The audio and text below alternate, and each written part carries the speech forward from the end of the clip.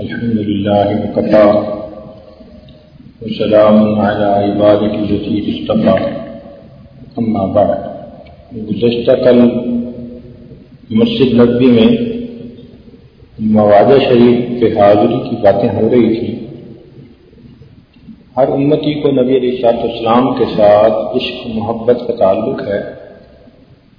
نبی علیہ السلام نے فرمایا لا یؤمن احدکم حتی اکون احب الیہ من والدہ وولدہ والناس اجمعین.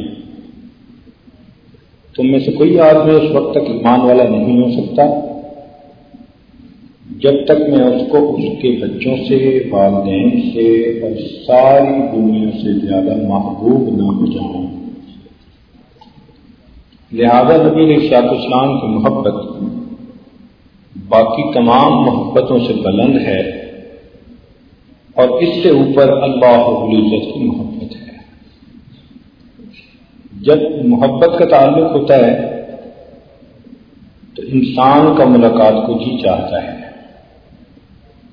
صحابہ رضی اللہ تعالیٰ عنہ اپنے گھروں میں بیٹھے ہوتے تھے، نبی علیہ السلام کا خیال آتا تھا فوراً آپ کی خدمت میں حاضر ہوتے تھے اور آپ کے دیدار سے مشرف ہوتے تھے. کتابوں میں لکھا ہے کہ کئی مرتبہ رات کو اگر خیال آتا تو اٹھ کے آ جاتے اور حجرات کے باہر کھڑے ہو کر گھنٹوں حجروں کو دیکھتے رہتے. یہ وہ جگہ ہے جہاں میرے محبوب آرام فرما رہے ہیں. بلکہ ایک صحابی رضی اللہ تعالیٰ عنہ نے تو یہ بھی پوچھ لیا کہ اللہ رب العزت کے محبوب یہاں جب جی چاہتا ہے حاضر ہو جاتے ہیں، جنت میں آپ تو بلند درجے پر ہوں گے اور ہم تو وہاں نہیں جا سکیں گے، تو آپ کے دیدار کے بغیر ہمیں جنت میں کیا مزہ آئے گا؟ تو نبی علیہ السلام بھی یہ بات سن کر بڑے حیران ہوئے. اتنے میں جبریل علیہ السلام آئے اور انہوں نے آ کر بتلایا کہ المرء مع من احب، کہ بندہ اسی کے ساتھ ہوگا جس کے ساتھ اس کو محبت ہوگی. صحابہ رضی اللہ عنہ فرماتے ہیں کہ ہمیں اس حدیث پاک کو سن کر اتنی خوشی ہوئی کہ اتنی خوشی ہمیں کسی اور بات سے نہیں ہوئی. صحابہ کرام رضی اللہ تعالیٰ عنہم میں حضرت بلال رضی اللہ تعالیٰ عنہ عشق کو محبت میں ایک نمایاں مقام رکھتے تھے. سب سے بلند مقام تو صحابہ میں سیدنا صدیق اکبر ناموں کا تھا اور ان کے عشق و محبت کی باتیں ہی کچھ اور ہیں. ان کے بعد حضرت بلال رضی اللہ تعالیٰ عنہ کو نبی علیہ السلام کے ساتھ خوب محبت تھی.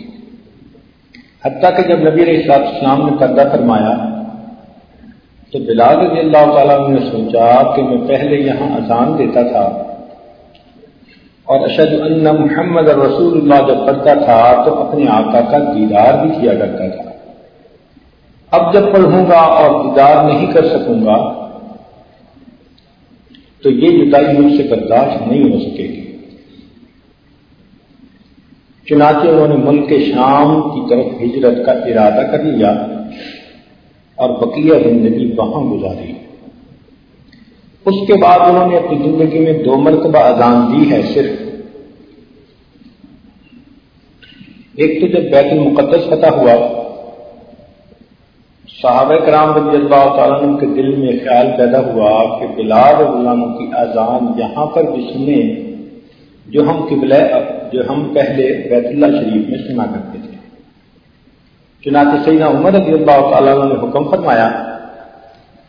امیر المومنین کے حکم کے آگے انکار کی گنجائش نہیں تھی، لہذا بلال رضی اللہ تعالیٰ عنہ نے ایک اذان تو اس وقت دی اور دوسری اذان کا واقعہ حضرت شیخ الحدیث رحمۃ اللہ علیہ نے لکھا ہے کہ بلال رضی اللہ تعالیٰ عنہ کو ایک مرتبہ خواب میں نبی اسلام کا دیدار ہوا. ارشاد فرمایا کہ بلال کتنی بے سرد مہری ہے کہ اتنا عرصہ ہوا تم ہمیں ملنے ہی نہیں آتے. بس آنکھ کھلی اور اپنی بیوی کو کہا کہ ابھی تیاری کرو، میں نے سفر مدینہ طیبہ کا کرنا ہے۔ چنانچہ اپنی اونٹنی پہ سوار ہو کر مدینہ طیبہ پہنچے، مسجد نبوی میں حاضر ہوئے۔ جب نماز کا وقت ہو گیا،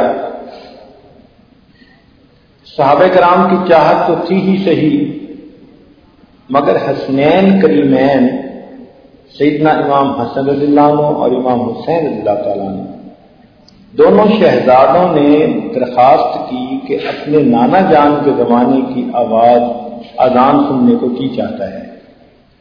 اب ان شہزادوں کی فرمائش ایسی بات تھی کہ انکار کی گنجائش نہ تھی، لہذا بلال رضی اللہ تعالیٰ نے اذان دینی شروع کر دی۔ اذان کی آواز جب سنی تو صحابہ کے دلوں کی کیفیت عجیب تھی۔ ان کو دور نبوت کا وقت یاد آ گیا، محبوب کی یاد نے دلوں کو تڑپا کے رکھ دیا، ایسے لگا کہ کسی نے دل کو گدگدا دیا ہے۔ حتیٰ کہ قریب کے گھروں میں جو عورتیں تھیں انہوں نے بھی یہ آواز سنی تو وہ بھی دور نبوت کو یاد کر کے روتی ہوئی اپنے گھروں سے باہر نکل آئیں۔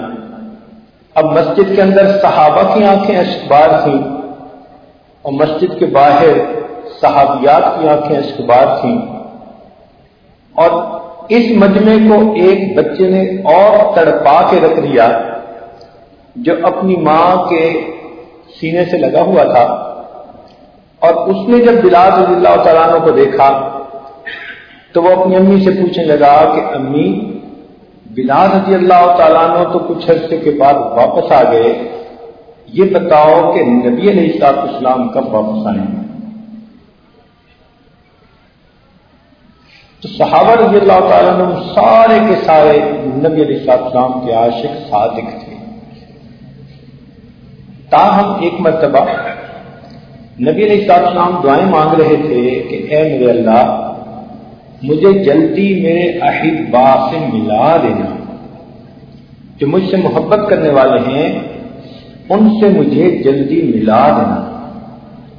آپ کے غلام ثوبان رضی اللہ تعالیٰ نے جب یہ بات سنی تو بڑے حیران ہوئے، دعا کے بعد قریب آئے اور عرض کیا آقا صلی اللہ علیہ وسلم، ہم آپ کے غلام ہیں، بے نام ہیں، اور ہر وقت آپ پہ ہم قربان ہیں، آپ کن کے لیے دعا مانگ رہے تھے؟ کہ اللہ مجھے میرے چاہنے والوں سے جلدی ملا دیں۔ تو نبی علیہ السلام نے فرمایا کہ ثوبان، تم میرے صحابی ہو، تم نے میرا دیدار کیا، جبریل علیہ السلام کو دیکھا، وہی کو اترتے دیکھا، اللہ تعالیٰ کی مدد کو آنکھوں سے اترتے دیکھا، تم نے کتنی نشانیاں اپنی آنکھوں سے دیکھی، تمہارے دل میں بھی محبت ہے اور وہ بڑی قابل قدر ہے، لیکن ثوبان، جب میں دنیا سے پردہ کر جاؤں گا تو میرے بعد کچھ لوگ ایسے بھی ہوں گے جنہوں نے میری زیارت نہیں کی ہوگی، فقط وہ اپنے علماء سے میرا تذکرہ سنیں گے، اور میرا تذکرہ سن کر ان کو مجھ سے اتنی محبت ہوگی کہ اگر ممکن ہوتا کہ اپنی اولادوں کو بیچ کر وہ میری زیارت کر سکتے تو ثوبان وہ یہ کام بھی کر گزرتے۔ میں اپنے ان عاشقین کے لیے دعا کر رہا ہوں کہ اللہ مجھے اپنے ان محبت کرنے والوں کے ساتھ جلدی ملا دینا۔ چنانچہ اس امت میں کتنے لوگ ایسے گزرے جن کے قلوب نبی علیہ السلام کی محبت سے بھرے ہوئے تھے۔ اس لیے کسی نے کہا عجب چیز ہے عشق شاہ مدینہ، عجب چیز ہے عشق شاہ مدینہ، یہی تو ہے عشق حقیقی کا زینہ، ہے معمور اس عشق سے جس کا سینہ، اسی کا ہے مرنا اسی کا ہے جینا۔ چنانچہ اس امت کے کتنے حضرات ایسے تھے جو اس محبت کے ساتھ پر اپنے دیش میں تڑپتے تھے، اور ان کی تمنا ہوتی تھی کہ کاش کبھی ہم اپنے آقا کی زیارت کے لیے، اس کی آثار، ان کی جگہ کی زیارت کے لیے حاضر ہو سکیں۔ چنانچہ حضرت خواجہ غلام فرید رحمۃ اللہ علیہ انہوں نے اپنی سرائکی زبان میں عجیب الفاظ لکھے. فرماتے ہیں اتے میں مٹھڑی نت جان بلب اتے خوش بستا وچ ملک عرب اتے دکڑے دھوڑے کھاندڑیاں تیرے نام تو مفت بھی کاندڑیاں تیری باندیاں دی میں باندڑی ہاں تیرے دردیاں کتیاں نال ادب اتے میں مٹھڑی نت جان بلب اتے خوش بستا وچ ملک عرب تتی بن جو گن چودھار پھراں ہند سندھ پنجاب تے ماڑ پھراں گلی کوچا شہر بازار پھراں متھا یار ملے کئی سانگ سبب اتے میں مٹھڑی نت جان بلب اتے خوش بستا وچ ملک عرب. حضرت کی مہر شاہ صاحب رحمۃ اللہ علیہ جب انہوں نے ارادہ کیا کہ میں حرمین کی زیارت کے لیے جاؤں تو ایک رات انہیں خواب میں نبی علیہ السلام کی زیارت نصیب ہوئی. دل بڑا اداس تھا. انہوں نے بھی اشعار کہے اج سکھ متراں دی بدھیری ہے کیوں دلڑی اداس کھنیری ہے لولو وچ شوق چنگیری ہے اج نینا نے لائیاں کیوں جھڑیاں سبحان اللہ ما اجملکا ما اکملکا ما احسنکا کتھے مہر علی کتھے تیری ثنا گستاخ کھیاں کتھے جا لڑیاں. تو نبی علیہ السلام کی محبت میں یہ اشاعت اتباع سنت والی زندگی بسر کرتے تھے اور جب کبھی انہیں مدینہ طیبہ حاضر ہونے کی توفیق ہوتی تو یہ محبت کے ساتھ یہ سفر کرتے تھے. حضرت مولانا قاسم نانوتوی رحمۃ اللہ علیہ جو بانی دارالعلوم دیوبند تھے وہ مدینہ طیبہ جب پہلے مرتبہ حاضر ہوئے تو بئر علی حضرت علی عنہ کے جو کنویں ہیں یہ مقام احد کے بھی آگے ہیں تھوڑا. وہاں پہنچ کر جوتے اتار دیے اور ننگے پاؤں چلنا شروع کر دیا. کسی نے کہا کہ حضرت آپ بہت نازک بدن ہیں پتھریلی زمین ہے ایسا نہ ہو کہ پاؤں زخمی ہو جائیں پھر وضو کا مسئلہ بنے گا. فرمانے لگے کہ جس دیش کو میرے آقا کے قدم لگنے کا شرف حاصل ہوا قاسم کو کہاں دیکھ دیتا ہے کہ اس جگہ پر جوتوں کے ساتھ چلتا پھرے. کیا محبت تھی, کیا نبی علیہ السلام کے ساتھ تعلق تھا. چنانچہ مدینہ طیبہ حاضر ہو کر انہوں نے نبی علیہ السلام کی شان میں قصیدہ لکھا. عجیب بات لکھی. فرماتے ہیں امیدیں لاکھوں ہیں لیکن بڑی امید ہے یہ کہ ہو سکان مدینہ میں نام میرا شمار. کہ دل میں بڑی امیدیں ہیں بخشش ہونے کی, مگر سب سے بڑی امید یہ ہے کہ مدینے کے کتوں میں میرا بھی نام شامل کر لیا جائے. امیدیں لاکھوں ہیں لیکن بڑی امید ہے یہ کہ ہو سکان مدینہ میں نام میرا شمار. جیوں تو ساتھ سگانے حرم کے تیرے پھروں منوں تو کھائے مدینہ کے مجھ کو ملو مار.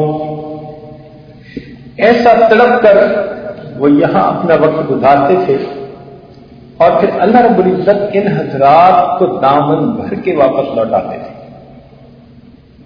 چنانچہ ایک مرتبہ حضرت مولانا قاسم نانوتوی رحمۃ اللہ علیہ مواضع شریف کے حاضر ہوئے. جب وہاں سے باہر نکلے تو دیکھا دیکھنے والوں نے کہ چہرے پہ بڑے انوارات ہیں. تو حیران ہو کر انہوں نے پوچھا کہ حضرت آج تو چہرہ چہرے کے اوپر بڑی برکتیں اور رحمتیں، نور نظر آ رہا ہے. حضرت نے آگے سے شعر پڑھ دیا، فرمایا میرے آقا کا مجھ پر تو اتنا کرم تھا، میرے آقا کا مجھ پر تو اتنا کرم تھا، بر دیا میرا دامن پھیلانے سے پہلے. یہ اتنے کرم کا عجب سلسلہ ہے، نشہ رنگ لایا پلانے سے پہلے. چنانچہ جو بندہ بھی اس جگہ پر محبت کے ساتھ اپنے دل کو غیر سے خالی کر کے وقت گزارتا ہے، دنیا کی شہوات خواہشات سے فارغ ہو کر نبی علیہ السلام کی محبت میں ڈوب کر وقت گزارتا ہے، تو اللہ رب العزت کی اس کے اوپر خاص رحمتیں ہوتی ہیں. چنانچہ ان شاخ میں سے ایک تھے امام رفاعی رحمۃ اللہ علیہ. ان کے بارے میں آتا ہے کہ جب وہ یہاں مواضع شریف پہ حاضر ہوئے تو ایک عجیب واقعہ خلاف معمول ظاہر ہوا، اور بہت ساری کتابوں میں اس کو نقل کیا گیا اور عینی گواہ اور شواہد اس کے موجود ہیں کہ قریب آ کر انہوں نے یہ اشعار پڑھے نبی علیہ السلام کے سامنے، بی حالت البوج روحی کنت ارسلها تقبل الارض عنی وہی نائبتی. کہ یا رسول اللہ صلی اللہ علیہ وسلم، آپ سے دوری کی حالت میں اپنی روح کو یہاں بھیجتا تھا جو میری نائب بن کر آتی تھی اور اس زمین کے بوسے لے کر جاتی تھی. هذه نوبة الإشباح قد حذرت فأمن يديك لا كي تحظى بها شفتي.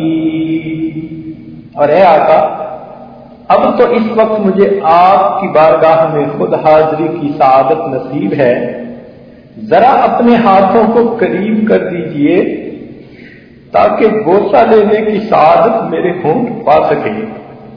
انہوں نے یہ اشعار پڑھے تو روض انور سے ایک ہاتھ ظاہر ہوا، انہوں نے بوسہ لیا، لوگوں نے اس واقعے کو دیکھا، لیکن اس کے بعد انہوں نے اپنے آپ سے عجب کو دور کرنے کے لیے یہ کام کیا کہ آگے بڑھے اور مسجد نبوی کا جو دروازہ تھا اس کے اوپر جا کر لیٹ گئے اور لوگوں کو کہا کہ تم میرے اوپر سے گزر کے جاؤ. جو اپنے آپ کو اس طرح مٹاتے ہیں پھر محبوب اس طرح انہیں اپنے سینے سے لگاتے ہیں. آج ہمارے دلوں کے اندر عجب ہے، تکبر ہے، کینہ ہے، حسد ہے، کیا باطنی بیماری ہے جو اندر بھری نہیں، اور پھر ہم دل میں امیدیں یہ رکھتے ہیں کہ ہمارے ساتھ بھی وہی معاملہ پیش آئے جو ان کی شاخ کے ساتھ پیش آیا. شاہ ولی احمد گنجی رحمۃ اللہ علیہ جب آئے تو وہ فرماتے ہیں کہ میں نے مواضع شریف پر حاضری کے وقت دیکھا کہ نبی علیہ السلام کے قلب مبارک سے ایک روشنی ہے جس کی شعائیں نکلتی ہیں اور حاضرین کی طرف آتی ہیں، بالخصوص وہ لوگ جو حدیث پاک کے علم میں مشغول رہتے ہیں. وہ فرماتے ہیں میں نے دیکھا کہ دھاگے کی طرح اس نور کی کرنیں ان کے دلوں کو اپنی لپیٹ میں لے لیتی ہیں. ہمارے سلسلہ نقشبندیہ کے بزرگ ہمارے دادا پیر حضرت خواجہ عبد المالک صدیقی رحمۃ اللہ علیہ، اللہ تعالیٰ نے ان کو زندگی میں 27 بار اس جگہ پر حاضری کی توفیق عطا فرمائی. ان کے بارے میں آتا ہے کہ جب بھی تشریف لاتے سلام کرتے تو ان کو سلام کا جواب آتا اور پھر کہا جاتا باز آئی کہ دوبارہ آنا. جب آخری مرتبہ یہاں تشریف لائے تو سلام کا جواب آیا، یہ پیغام نہ آیا کہ دوبارہ آنا. چنانچہ حضرت کو محسوس ہو گیا کہ یہ زندگی کی آخری مرتبہ کی حاضری میں یہاں دے کے واپس جا رہا. جنہوں نے نبی علیہ السلام کے ساتھ سچی محبت کا تعلق جوڑا ہوتا ہے جب وہ پھر یہاں تشریف لاتے ہیں تو اللہ تعالیٰ کے پیارے محبوب صلی اللہ علیہ وسلم کی طرف سے ان پر عنایتیں ہوتی ہیں۔ حضرت مولانا جامی رحمۃ اللہ علیہ نے ایک مرتبہ فارسی میں بہت محبت بھرے اشعار لکھے، اور وہ چاہتے تھے کہ مکہ مکرمہ سے مدینہ طیبہ آئیں، مگر جب راستے میں ایک جگہ پڑاؤ ڈالا تو آگے ایک جگہ حاکم وقت نے چیک پوسٹ بنائی ہوئی تھی، وہاں اس کو خواب میں نبی اسلام کا دیدار ہوا اور فرمایا کہ اس طرح کا ایک آدمی ہے، اسے روک لینا، میرے پاس نہ آنے دینا۔ چنانچہ اس نے صبح آپ کو منع کر دیا، آپ ایک آدمی وہاں رکے، پھر آپ نے آنے کی کوشش کی، پھر اسی طرح کا معاملہ پیش آیا۔ اب کی مرتبہ اس نے سختی کی اور سختی سے روکا تو اس کو خواب میں نبی اسلام کی زیارت نصیب ہوئی، فرمایا کہ دیکھو یہ میرے بہت مقرب ہیں، ان کے ساتھ بے ادبی کا معاملہ نہ کرو، میں اس لیے منع کر رہا ہوں کہ اس نے ایسے محبت بھرے اشعار لکھے ہیں، اگر میرے پاس آ کر پڑھ دیے تو محبت کا تقاضا ہے کہ اسے باہر نکل کر سینے سے لگا لیا جائے، اس لیے میں نے روکا ہے۔ تو محبت والے تو پھر اس محبت میں ڈوب کر جب بات کرتے ہیں تو پھر اس کی تو حالت ہی کچھ اور ہے۔ لہذا ہمیں چاہیے کہ جب ہم وہاں سلام کے لیے حاضر ہوں تو دل کو اس محبت کے ساتھ بھر کے لے جائیں۔ نبی علیہ السلام کے امت پر جو احسانات ہیں ان کو یاد کریں، غور کریں۔ جتنا احسانات کو یاد کریں گے اتنا نبی علیہ السلام کی محبت دل میں زیادہ ہوگی۔ قیامت کے دن آپ صلی اللہ علیہ وسلم کی شفاعت کا خیال دل میں رکھیں، آپ کے بلندی درجات کو سامنے رکھیں، اور یہ ذہن میں رکھیں کہ نبی اسلام نے فرمایا انما انا قاسم واللہ یؤتی، کہ اللہ تعالیٰ عطا کرنے والا ہے اور میں اس کو آگے تقسیم کرنے والا ہوں۔ یعنی علم کی رحمت، علم کی نعمت، معرفت کی نعمت آقا صلی اللہ علیہ وسلم کے قلب سے آگے تقسیم ہوتی ہے امت کے قلوب میں۔ تو ہم اگر دل کے برتنوں کو ٹھیک کر کے وہاں جائیں گے تو یقیناً ہمیں بھی خیر ملے گی اور ہمارے دل میں بھی وہ نعمت آ جائے گی۔ اس لیے کسی نے کہا تھا کہ مدینے کا ارادہ ہو تو عشق نبوی پیدا کر، تعلق ہو نہ جن سے ان کے گھر جانا نہیں اچھا۔ جب دل میں وہ محبت نہ ہو تو پھر یہاں آ کر بھی بندے کو کچھ احساس نہیں ہوتا، وہ آگے جا کے حاضر بھی ہو تو اس کے دل میں اندر کوئی تڑپ نہیں ہوتی، کوئی اس کو فرق محسوس نہیں ہوتا۔ یہ دل کی موت کی ایک علامت ہوا کرتی ہے۔ بہرحال طیبہ کے جانے والے تجھے دیتا ہوں دعائیں، در مصطفیٰ پہ جا کے تو جہاں کو بھول جائے۔ اللہ کرے کہ ہم نبی اسلام کے سامنے جب حاضر ہو تو ہم باقی پوری دنیا کو بھول چکے۔ ایک تو باتیں ذرا ذہن میں رکھیے گا کہ مدینہ طیبہ کی آداب کا خیال رکھیں، یہاں کی کسی چیز کو بھی برا نہ کہیں، اس لیے کہ اگر کوئی بھنگی کسی گھر کے جھاڑو دینے پر مامور ہو اور وہ بھنگی اس گھر کی چیزوں پر تنقید کرنا شروع کر دے کہ یہ اچھا نہیں اور یہ اچھا نہیں، تو گھر کے مالک کو کتنا غصہ آتا ہے۔ اس بھنگی کو اسی وقت گھر کے اندر داخل ہونے سے روک دیا جاتا ہے۔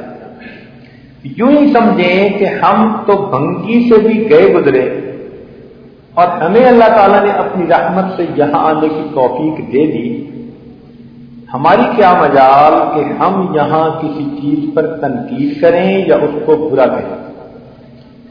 چنانچہ ہمارے حضرت رحمۃ اللہ علیہ نے ایک واقعہ سنایا، فرماتے تھے کہ ایک آدمی حج پر آیا، ناشتہ لینے کے لیے ہوٹل پر گیا، اور بھی چیزیں لی تو دکاندار نے کہہ دیا کہ بھائی دہی لینی ہے دہی بھی لے لو۔ تو اس نے آگے سے کہہ دیا کہ نہیں، مدینے کی دہی کھٹی ہوتی ہے. بس اتنے الفاظ اس نے کہے. رات جب سویا تو خواب میں نبی اسلام کا دیدار ہوا. آقا صلی اللہ علیہ وسلم بڑے غصے میں تھے. ارشاد فرمایا کہ تم کہتے ہو کہ مدینہ کی دہی کھٹی ہوتی ہے، تو چلو مدینے سے باہر نکل جاؤ. اب وہ اٹھا تو بڑا پریشان، میں کروں تو کیا کروں. بہت رویا، بہت معافیاں مانگی. کسی صاحب دل کی خدمت میں حاضر ہوا. انہوں نے کہا کہ اچھا ایک کام کرو کہ سیدنا حمزہ رضی اللہ تعالیٰ عنہ نبی علیہ السلام کے بہت محبوب چچا تھے، ان کی طرف جاؤ، اشارے ثواب کرو اور وہاں جا کر دعائیں مانگو تاکہ اللہ تعالیٰ بھی معاف کر دیں اور اللہ تعالیٰ کے محبوب بھی معاف کر دیں. اس نے ایسا ہی کیا. تو اگلی رات اس کو خواب میں سیدنا حمزہ رضی اللہ تعالیٰ عنہ کی زیارت ہوئی. سیدنا حمزہ رضی اللہ عنہ نے فرمایا کہ چونکہ تجھے نبی علیہ السلام نے وضاحتاً صراحتاً صاف لفظوں میں چلے جانے کا حکم دیا ہے، اس لیے اگر تم اپنے ایمان کی سلامتی چاہتے ہو تو چلے جاؤ، ورنہ تمہارا ایمان سلب ہونے کا خطرہ ہے. تو اندازہ کیجئے کہ ہم یہاں رہ کر اپنی زبان کو بند رکھیں، یہاں کے لوگوں کے بارے میں باتیں، یہاں کے ماحول کے بارے میں باتیں، ادھر کی باتیں، قطعاً کسی چیز کے بارے میں کوئی ایسی بات نہ کریں جو ادب کے خلاف ہو. کیا یہ ان لوگوں کی سعادت تھوڑی ہے کہ اللہ تعالیٰ نے اپنے محبوب کی جگہ کے اوپر رہنے کے لیے ان کو پسند کر لیا ہے؟ تو ہمیں تو سب سے محبت رکھنی چاہیے. اگر کوئی چیز الٹی سیدھی دیکھ بھی لیں دل پر تو ایسے سمجھے کہ ہم نے دیکھی ہی نہیں ہے. ادب کا بہت خیال رکھنا. بے ادبی تھوڑی سی بھی انسان کر بیٹھے تو نقصان بہت زیادہ ہو جاتا ہے. اور ایک بات اور ہمارے حضرت رحمۃ اللہ فرمایا کرتے تھے، فرماتے تھے کہ مدینہ طیبہ میں اگر کوئی کھانے کی دعوت دے تو شرعی عذر نہ ہو تو دعوت کو ہمیشہ قبول کر لینا چاہیے. اس لیے کہ ہمارے بزرگ فرمایا کرتے تھے کہ مدینہ طیبہ میں دی ہوئی دعوت کو قبول کرو اور یہ سوچو کہ یہ نبی علیہ السلام کی طرف سے دعوت ملی ہے. چونکہ کھانا تو نوکر ہی لگاتے ہیں، مگر میزبان تو وہی ہوتا ہے جو گھر کا مالک ہوا کرتا ہے. تو یہاں بھی کھانا لانے والا تو کوئی نوکر چاکر ہو سکتا ہے، مگر سبب جو بنے بھیجنے کے وہ ممکن ہے کہ میزبان ہو جو یہاں پر آنے والے مہمانوں کی میزبانی فرماتے ہیں. لہذا میں چاہیے کہ ہم جو تھوڑا سا وقت رہ گیا اس وقت میں خوب محبت کے ساتھ مسجد نبوی کے اندر نوافل پڑھیں. حاضری کی توفیق ملے تو خوب وہاں جا کر دعائیں مانگیں. محبت رنگ لاتی ہے اور بندے کو خالی واپس نہیں جانے دیتی. اور اگر ہم بے ادبی کر بیٹھے، غلطی کوتاہی کر بیٹھے، غفلت سستی کر بیٹھے تو اس کی اللہ تعالیٰ سے معافی مانگے. اس لیے کہ ابھی چند گھڑیاں مزید بھی ہیں. ایک دن اور ایک رات ہی یہاں کی کافی ہے. اس لیے تو کہنے والے نے کہا تھا حضور ایسا کوئی انتظام ہو جائے، سلام کے لیے حاضر غلام ہو جائے، میں صرف دیکھ لوں ایک بار صبح طیبہ کو، بلا سے پھر میری دنیا میں شام ہو جائے. تو دیکھنے والے تو یہاں کی ایک رات اور ایک دن کے گزرنے پر زندگی جو ہے اس کو قربان کرنے کے لیے تیار ہوتے تھے. اور ہمیں تو اللہ تعالیٰ نے اس جگہ پر کئی دن اور کئی راتیں رہنے کی توفیق عطا فرمائی. لہذا اب آخری وقت ہے، خوب اپنے گناہوں سے معافی مانگیں، اپنے دل کو غیر سے خالی کریں. اگر مخلوق کی شیطانی شہوانی محبتیں دل میں ہوں گی تو محبت رسول صلی اللہ علیہ وسلم کی چاشنی نہیں نصیب ہوگی. جیسے نزلے زکام والے مریض کو اگر مشک اور عنبر بھی سنگائیں تو اس کو خوشبو کا پتہ ہی نہیں چلتا، اس لیے کہ اس کو نزلہ ہوتا ہے۔ اسی طرح جس کو مخلوق کی گندی محبتوں کا نزلہ زکام ہو، اسے اللہ رب العزت کے پیارے محبوب صلی اللہ علیہ وسلم کی محبت کے لذت کا پتہ ہی نہیں چلتا۔ اور اگر دل کو خالی کر لیا جائے تو پھر دل بیدار ہو جاتا ہے، اور پھر احساس ہوتا ہے کہ واقعی نبی علیہ السلام کی محبت کی لذت ہی کچھ اور ہے۔ ہمارے اکابر میں سے ایک بزرگ نے فرمایا، ملے قطرہ عشق محمد، ملے قطرہ عشق محمد دا، بئی تخت شاہی دی لوڑ نہیں، دل مست رہے وچ مستی دے، بئی عقل دنائی دی لوڑ نہیں، ملے قطرہ عشق محمد دا، میرے قلب سے گنہگار دے وچ تیری یاد دا دیوا بلدا رہے، میرے قلب سے گنہگار دے وچ تیری یاد دا دیوا بلدا رہے، ولکی جگ اون جگ قبر حشر، کسے بئی روشنائی دی لوڑ نہیں، ملے قطرہ عشق محمد دا، کر اپنے حبیب دا عشق عطا، جگ سارے تو بے نیاز چکر، کر اپنے حبیب دا عشق عطا، جگ سارے تو بے نیاز چکر، سر جھکتا رہے در تیرے اترے، در در دی گدائی دی لوڑ نہیں، ملے قطرہ عشق محمد دا،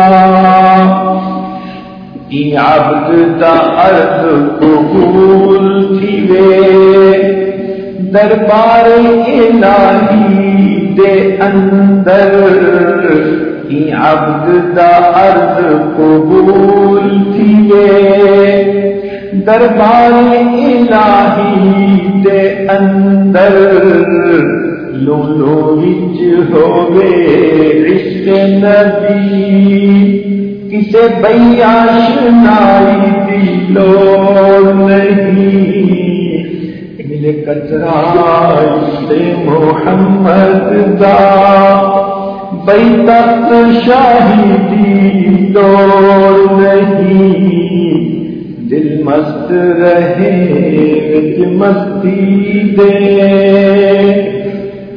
تو ہمیں چاہیے کہ جو گھڑیاں باقی ہیں ان گھڑیوں کو ہم نہایت محبت کے ساتھ، اخلاص کے ساتھ نبی علیہ السلام کی مسجد میں جا کر نمازیں پڑھنے میں، تلاوت کرنے میں، اور اللہ سے اللہ کو مانگنے میں، اللہ تعالیٰ کے محبوب کی محبت مانگنے میں گزاریں۔ ہم سائل ہیں اور ایک بڑے در پر آئے ہیں، کوشش کریں کہ یہاں سے خالی ہاتھ واپس نہ جائیں۔ ایک حدیث پاک ذرا توجہ کے ساتھ سنیں کہ ایک صاحب آئے اور انہوں نے کلمہ پڑھا، نبی علیہ السلام نے انہیں فرمایا کہ تم یہی رہو، مگر وہ یہاں سے چلے گئے۔ تو نبی علیہ السلام نے ان کے عمل کو دیکھ کر فرمایا کہ مدینہ طیبہ ایک بھٹی کی مانند ہے جو میل کچیل اور کھوٹ کو الگ کر دیتی ہے۔ اب اس حدیث پاک کو پڑھ کر ہمارے بزرگ روتے تھے اور کہتے تھے کہ جن کو اللہ نے یہاں حاضری کی توفیق عطا فرمائی، اب وہ ایک بٹی کے اندر آ گئے، اب کھرے اور کھوٹے کا پتہ چل جائے گا۔ اگر دل کے اندر گل بھرا ہوا ہے تو یہاں سے واپس جائیں گے تو دھکے کھاتے جائیں گے، اور اگر اللہ تعالیٰ کی محبت دل میں بھری ہے تو یہاں سے مقبول ہو کے واپس جائیں گے۔ چنانچہ اس حدیث سے بہت ڈر لگتا ہے کہ ہمیں اللہ تعالیٰ نے اپنی رحمت سے یہاں آنے کی توفیق عطا فرمائی۔ اللہ اس بھٹی میں کہیں ہم پیتل نہ نکل آئے، اللہ ہمیں سونا بنا دینا۔ اللہ ہم کھوٹے ہیں، ہمارے اندر کھوٹ ہے، اس کھوٹ کو دور کر دینا، اور اے اللہ ہمیں سونا بنا کر یہاں سے واپس لوٹانا۔ ایسا نہ ہو کہ یہاں سے ہم مردود بن کے واپس جائیں۔ ہم تو نبی علیہ السلام کی بارگاہ میں قبولیت پانے کے متمنی ہیں، لہذا خوب دل سے دعائیں مانگیے، اور یوں سمجھیے کہ اللہ تعالیٰ نے آج زندگی میں یہ نورانی وقت عطا فرما دیا۔ آج جو مانگنا ہے اپنے اللہ سے مانگ لیجئے، اور محبت کے ساتھ یہاں سے اللہ کی محبت لے کر، نبی علیہ السلام کی محبت لے کر، سنتوں کی محبت لے کر، دین کی محبت لے کر واپس جائیے۔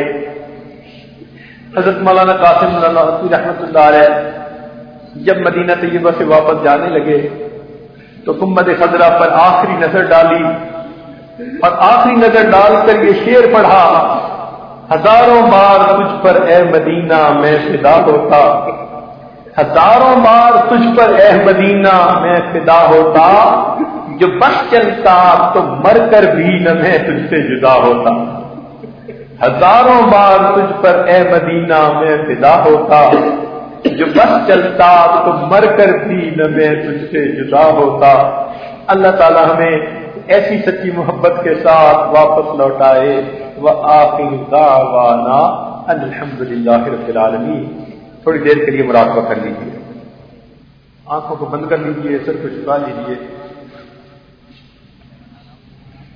جو یاد مصطفیٰ سے دل کو بہلایا نہیں کرتے، جو یاد مصطفیٰ سے دل کو بہلایا نہیں کرتے، حقیقت میں وہ لطف زندگی پایا نہیں کرتے، جو یاد مصطفیٰ سے دل کو بہلایا نہیں کرتے، حقیقت میں وہ لطف زندگی پایا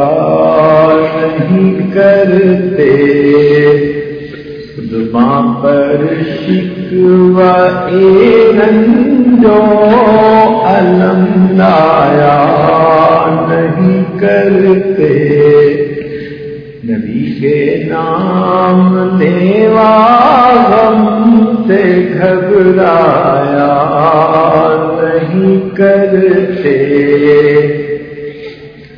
ارے او نا سمجھ قربان ہو جا عزت پر، یہ لمحے زندگی میں بار بار آیا نہیں کرتے، ارے او نا سمجھ قربان ہو جا ان کی عزت پر، یہ لمحے زندگی میں بار بار آیا نہیں کرتے، یہ ہے دربار اقدس یہاں اپنوں کا کیا کہنا، یہاں سے ہاتھ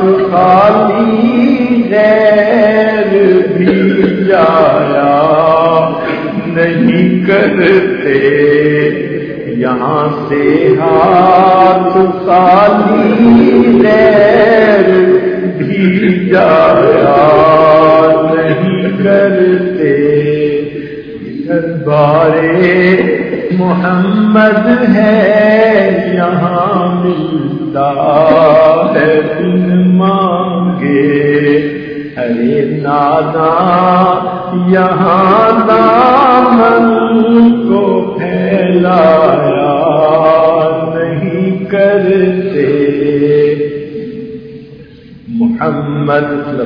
محمد عرش پر پہنچے تو خود خالق نے فرمایا یہ اپنا گھر ہے، اپنے گھر میں شرمایا نہیں کرتے۔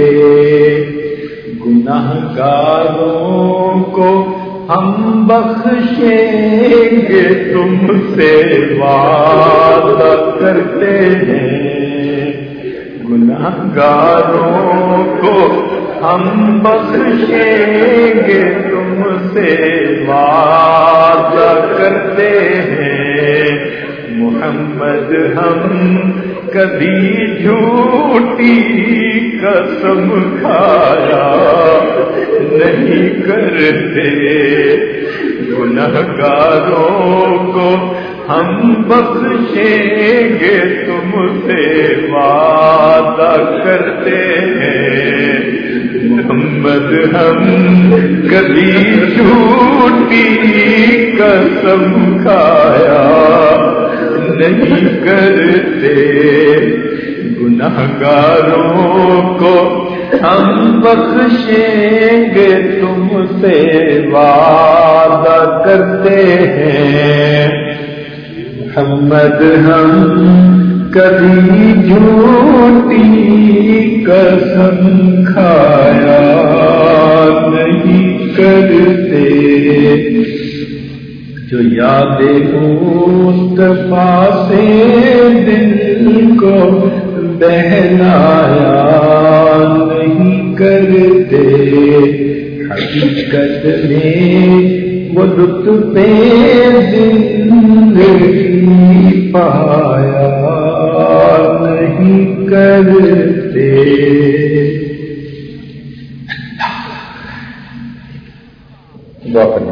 لا الہ الا اللہ سبحان ربی العظیم۔ اللهم صل علی سیدنا محمد وعلى آل سیدنا محمد وبارک وسلم۔ ربنا ظلمنا انفسنا وان لم تغفر لنا وترحمنا لنكونن من الخاسرین۔ اے مالک ہم ظاہر میں بندے ہیں، حقیقت میں نہایت گندے ہیں۔ اللہ ہمارے اندر کی گندگیوں کو دور فرما، ہمارے دلوں کی سختی کو دور فرما، ہمارے دلوں کی ظلمت کو دور فرما۔ اللہ ہمارے دلوں کو منور فرما، ہمارے دل کی دنیا کو آباد فرما۔ اللہ ہماری نگاہوں کو پاک فرما، ہمارے دلوں کو صاف فرما، ہمارے سینوں کو اپنی محبت سے لبیٹ فرما، اپنے عشق کی آتش ہمارے سینوں میں پیدا فرما، ہمارے اندر سے اپنے ذکر کو جاری فرما۔ اے اللہ ہمارے روئے روئے سے اپنے ذکر کو جاری فرما، ہڈی ہڈی بوٹی بوٹی میں اپنی محبت پیدا فرما۔ میرے مولا ہماری جسمانی بیماریوں کو دور فرما، روحانی بیماریوں کو دور فرما، حلال طیب پاکیزہ رزق نصیب فرما، غیر کی محتاجی سے محفوظ فرما، آنے والے وقت کو گزرے وقت سے بہتر فرما، آنے والی زندگی کو گزری زندگی کا کفارہ بنا۔ میرے مولا ہماری اس حاضری کو قبول فرما۔ اللہ اس سفر میں جو ہم سے بے ادبی ہے معاف فرما، جو غفلتیں ہوئی معاف فرما، میرے مولا جو غفلتیں ہوئی معاف فرما۔ رب کریم رحمت کا معاملہ فرما، اے اللہ اپنی رحمت کا معاملہ فرما۔ اے اللہ میں اپنی بارگاہ میں بھی قبولیت عطا فرما اور اپنے محبوب صلی اللہ علیہ وسلم کے ہاں بھی قبولیت نصیب فرما۔ رب کریم رحمت کا معاملہ فرما۔ اے اللہ ہم دنیا میں ایسے وقت میں آئے ہیں کہ آپ کے محبوب کا دیدار نہیں کر سکے۔ اللہ اب ہم نے سنا ہے قرآن مجید میں آیا کہ قیامت کے دن آپ کچھ لوگوں کو اندھا کھڑا کریں گے۔ اے اللہ ڈر لگتا ہے اگر آپ نے قیامت کے دن اندھا کھڑا کر دیا تو تو ہم آپ کے محبوب کا وہاں بھی دیدار نہ کر سکیں گے. اللہ اس دوہری معلومی سے بچا لینا. اگر یہاں نہیں دیکھ سکے تو قیامت کے دن اپنے محبوب کا دیدار عطا فرمانا. اے اللہ بڑی تمنا ہے اس چہرے کو دیکھے جسے آپ نے مصطفیٰ کہا, ان زلفوں کو دیکھے جسے آپ نے نہیں کہا.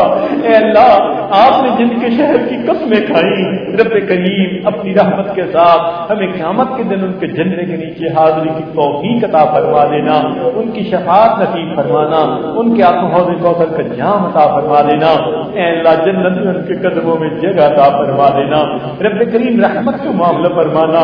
اے اللہ ہم جو یہاں حاضر ہوئے ہیں فقط آپ کی رحمت کی وجہ سے حاضر ہوئے ہیں.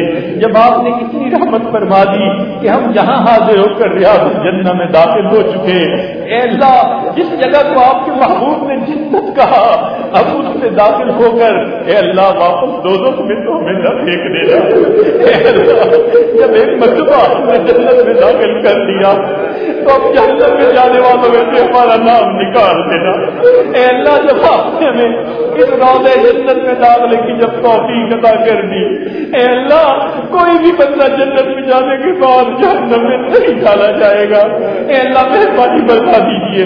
اے اللہ جہنم میں جانے والوں میں سے ہمارا نام نکال دیجیے, ہمیں چھٹکارا عطا فرما دیجیے, جہنم کی آگ کو ہم پہ حرام فرما دیجیے. رب کریم رحمت کا معاملہ فرمائیے. اے اللہ ہماری حاضری کو قبول فرما دیجیے. اے اللہ مختلف احباب نے مسکرات نے دعاؤں کے لیے پیغام دیے ہیں. اے اللہ آپ سب کی مرادوں کو جانتے ہیں, سب کے دلوں کی کیفیات کو جانتے ہیں. اے اللہ سب کی مرادیں پوری فرما دیجیے. جو بھی نیک تمنائیں ہیں ان کو پورا کر دیجیے. اے اللہ گناہوں کو معاف فرما دیجیے. آئندہ نیکوکاری کی زندگی عطا فرما دیجیے. جو دین کا کام کرنے والے مرد ہیں یا عورتیں ہیں سب کی اللہ ساتھ اپنی مدد شامل فرما دیجیے, ان کو قبولیت عطا فرما دیجیے. رب کریم آنے والے وقت گزرے وقت سے بہتر فرما دیجیے. اے اللہ جو دینی ادارے چلا رہے ہیں یا بنانا چاہتے ہیں اللہ ان کے ساتھ اپنی مدد شامل فرما دیجیے. اللہ گھروں کی پریشانیاں دور فرما دیجیے. اے اللہ ان کو محبتیں عطا فرما دیجیے, اخلاق حمیدہ عطا فرما دیجیے. اے اللہ ہم یہاں حاضر ہوئے ہیں, ہمیں سنت کے رنگ میں رنگ دیجیے. اللہ ہم اپنے آپ کو حاضر کرتے ہیں, ہم اپنے آپ کو پیش کرتے ہیں. اللہ سر کے بالوں سے لے کے پاؤں کے ناخنوں تک ہمیں سنت میں رنگ دیجیے. اللہ ہمیں رنگ دیجیے. اللہ صبغۃ اللہ ومن احسن من اللہ صبغہ, ہمیں اپنے رنگ میں رنگ لیجیے. اے اللہ رحمت کا معاملہ فرما دیجیے. اے اللہ کامیابیوں کے ساتھ خوشیوں کے ساتھ ہمیں واپس لوٹائیے اور دین کا کام کرنے کی نیت سے واپس لوٹائیے. اور اے اللہ جو بھی زندگی کے دن ہیں ہم بار بار حاضری کی نیت لے کر واپس جا رہے ہیں, اللہ ہمیں اپنے برکت اپنے گھر کا بھی دیدار بار بار عطا فرمائیے. اپنے محبوب کے در کی حاضری عطا فرما دیجیے. جو مانگا وہ بھی عطا فرمائیے, جو مانگنا چاہیے تھا نہیں مانگ سکے وہ بھی عطا فرما دیجیے. رب کریم ہمارے اتحاد کی لاج رکھ لیجیے. اے اللہ محفل میں کتنے نوجوان ہیں اپنے گناہوں سے سچی توبہ کر رہے ہیں. اللہ آج تو گرم خون بھی معافی مانگ رہا ہے. اللہ قبول فرما لیجیے. اگر آپ نے چھٹکار دلکار دیا شیطان بہکائے گا, نفس بھٹکائے گا, جوانیاں ضائع ہو جائیں گی. اللہ قبول فرما لیجیے. اللہ نفس کی خباستوں سے بچا دیجیے, نفس کو نفس مطمئنہ بنا دیجیے. اے اللہ جس طرح آپ نے آسمان کو زمین پر گرنے سے روک دیا ہے شیطان کو اپنے مسلط ہونے سے روک دیجیے. اے اللہ جس طرح آپ نے ہماری پیشانیوں کو غیر کے سامنے جھکنے سے روک دیا ہے ہمارے ہاتھوں کو غیر کے سامنے پھیلنے سے روک دیجیے. رب کریم حلال طیب اور پاکیزہ رزق عطا فرما دیجیے. اے اللہ اپنا تعلق عطا فرما دیجیے. اللہ تیرے بنا بھی کیا جینا, اللہ آپ کے تعلق کے بغیر زندگی کا کیا مزہ. رب کریم رحمت فرما دیجیے اور ہمیں اے اللہ اپنی رحمت کے ساتھ سینوں کو نور سے بھر دیجیے. اے اللہ ہمیں زندگی اے اللہ شریعت و سنت والی عطا فرما دیجیے. جب موت کا وقت آئے تو شہادت کی موت عطا فرما دیجیے. اپنے محبوب کے در کی مٹی نصیب فرما دیجیے اور یہاں اے اللہ جنت بقیع میں دفن ہونا نصیب فرما دیجیے. اے اللہ جنہوں نے دعاؤں کے لیے کہا مرد ہیں یا عورتیں خط لکھے فون کیے یا اللہ ان سب کی نیک مرادیں پوری فرما دیجیے جنہوں نے نبی اسلام کی خدمت میں سلام بھیجے، دعاؤں کے لیے کہا، اللہ ان سب کی یہ ہے نیک مرادیں پوری فرما دیجیے۔ ربنا اے اللہ ہمارے والدین عزیز اقارب مشائخ جو فوت ہو چکے ان کی مغفرت فرما دیجیے، اور جن کی آپ نے مغفرت کر دی قرب کے اعلیٰ درجات عطا فرما دیجیے۔